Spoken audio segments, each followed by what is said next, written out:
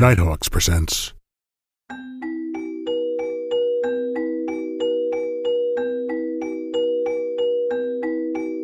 Hello everyone, and welcome back to another episode of Nighthawks. Today we will be talking about Trevor Henderson. He is an artist-illustrator from Canada and has made a few notable creatures that you might be familiar with, such as Siren Head. Joined with me today is Michael. Thank you, Johnny. Nice to be here and to meet you. He goes by the name of Oscavis, and you can find him at Oscavis on Instagram. He was also commissioned to do the covers of the podcast episodes for our fiction podcast, K-Block. Make sure to go check that out and see some of his art. And we're also joined by Dimitri from DN Productions. My real name's Dimitri, and I'm here with Jonathan. He has a YouTube channel by the name of DN Productions. You guys could go check him out. There's a link in the description. Now, before we get into their interviews, let's talk a little bit about Trevor Henderson himself.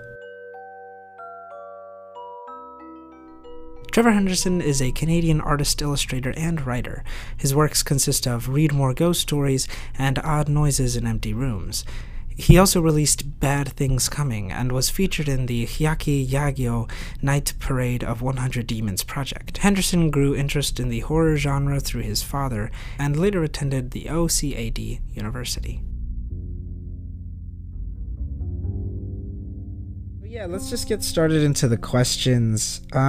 So what was your introduction to Trevor Henderson? Well, my introduction to Trevor Henderson was, like I think with most people, with the Siren Head creepypasta photo manipulation series that he does. For me, he has like his own little universe, and I think that people in general like to have these mythologies, myself included. So, he also had these like journals and logs that he had created along with the Siren Head creation. So it was just very interesting to kind of read about the lore, not just reading, but kind of like learning more about this idea that somebody had, how they had placed it within the world, how they had kind of fleshed out an entire story for it.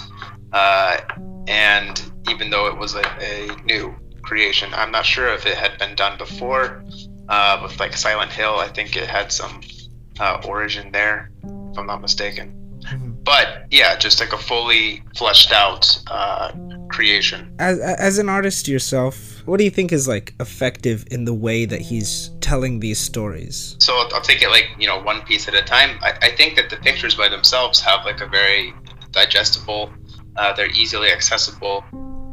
They're not, overtly scary to turn off a lot of the audience. And at the same time, there's not really too much that you need to consider. It's just an image. He has some kind of manipulation to put some, entity or monster in the image. So I think that's like the initial draw, and I think that's why it's effective. As for the story itself, like I said before, people really like mythologies. They like, backstories. They like more information.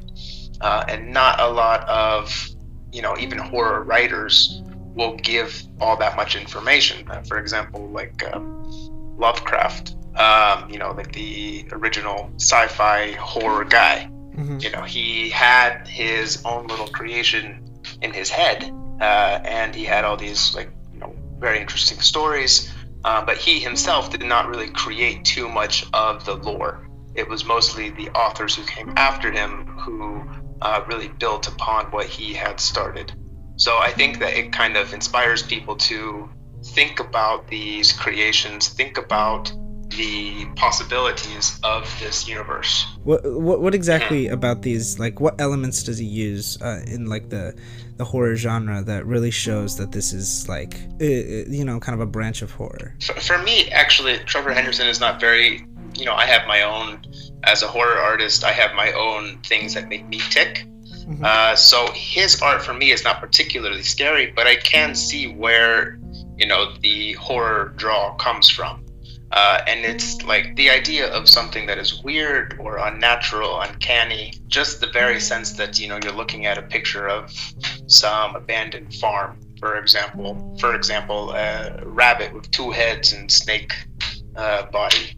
And that's just, you stop and you think about it and you think that should not exist. So that is, I think, like the surface level horror that Trevor Henderson creates, is just creations, basic creatures that should not exist in the universe. Things that go against what we know to be true, which is a pretty common element in all horror, I think, at least in like the supernatural sense. Edgar Allan Poe started writing weird fiction, but H.P. Lovecraft popularized the genre more among the time that the term was coined. It's usually identifiable through strange alien monster-type creatures that act as the antagonist, yet also seem to be the beginnings of Lovecraftian horror in regards to the creatures acting as proof of the insignificance of humans. I think that Trevor Henderson's a pretty good introduction into this genre of art. For people listening, if you don't know about the SCP Foundation, do you know about this? Yeah, of course. Yeah, we have an episode on the podcast discussing that. It was a good segue for me, a good introduction, Trevor Henderson, to the SCP Foundation. I just think there's a lot of possibilities here for, myself included, but for younger creators out there to kind of explore lots of possibilities, lots of open ground. As much as the SCP Foundation might have been an interest to Trevor Henderson's fans, there has been a huge amount of criticism made about fans writing SCP entries using Henderson's art without his permission, which makes for this strange legal loophole. SCP is a public domain website, and all of the entries are allowed to become something else, such as a short film or video games, without the written permission of the original author. However, Trevor Henderson has copyrighted all of his art. So, because of this Siren Head SCP entry, one person in particular took advantage of this legal loophole. Earlier this year, Trevor Henderson discovered a game in production that used his creature's likeness without his permission. The creator of this game blocked him on Twitter and threatened to release the game with no regard to telling Henderson or giving him any credit. Thankfully, the game has been cancelled due to legal actions, but that doesn't stop people from associating Siren Head with the SCP Foundation, completely rewriting the original story that he intended. This was really helpful. Thank you very much for coming out here. All right, thanks for having me.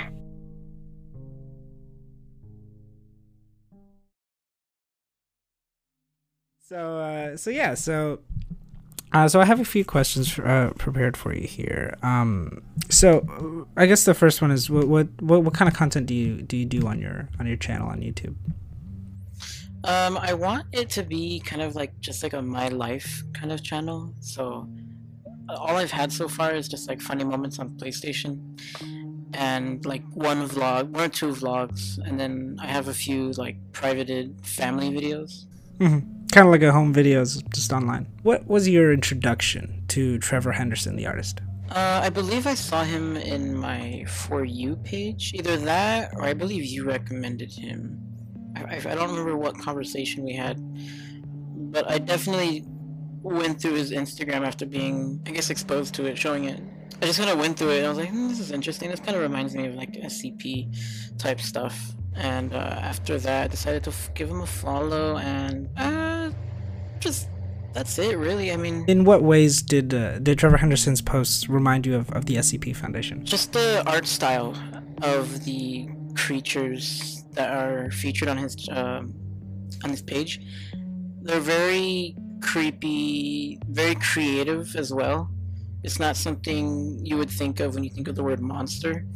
He kind of adds his own twist to them. There's nothing cliche about them. In a way similar to SCP, everything's original or based off of something. A lot of the background or the pictures that he decides to draw over, they're very reminiscent of like biographies you would see on the SCP wiki. What kind of piqued your interest in Trevor Henderson's art? When looking at it, what exactly drew you in? I would have to say it's dark aesthetic, if you can say it as an aesthetic is dark, but definitely that drew me in, and what kept me there was the differences in each one. I don't think there's any two that are similar, apart from like Siren Head, of course, because it's like a legendary character. But every time you look at it, it's like, wow, you don't expect that.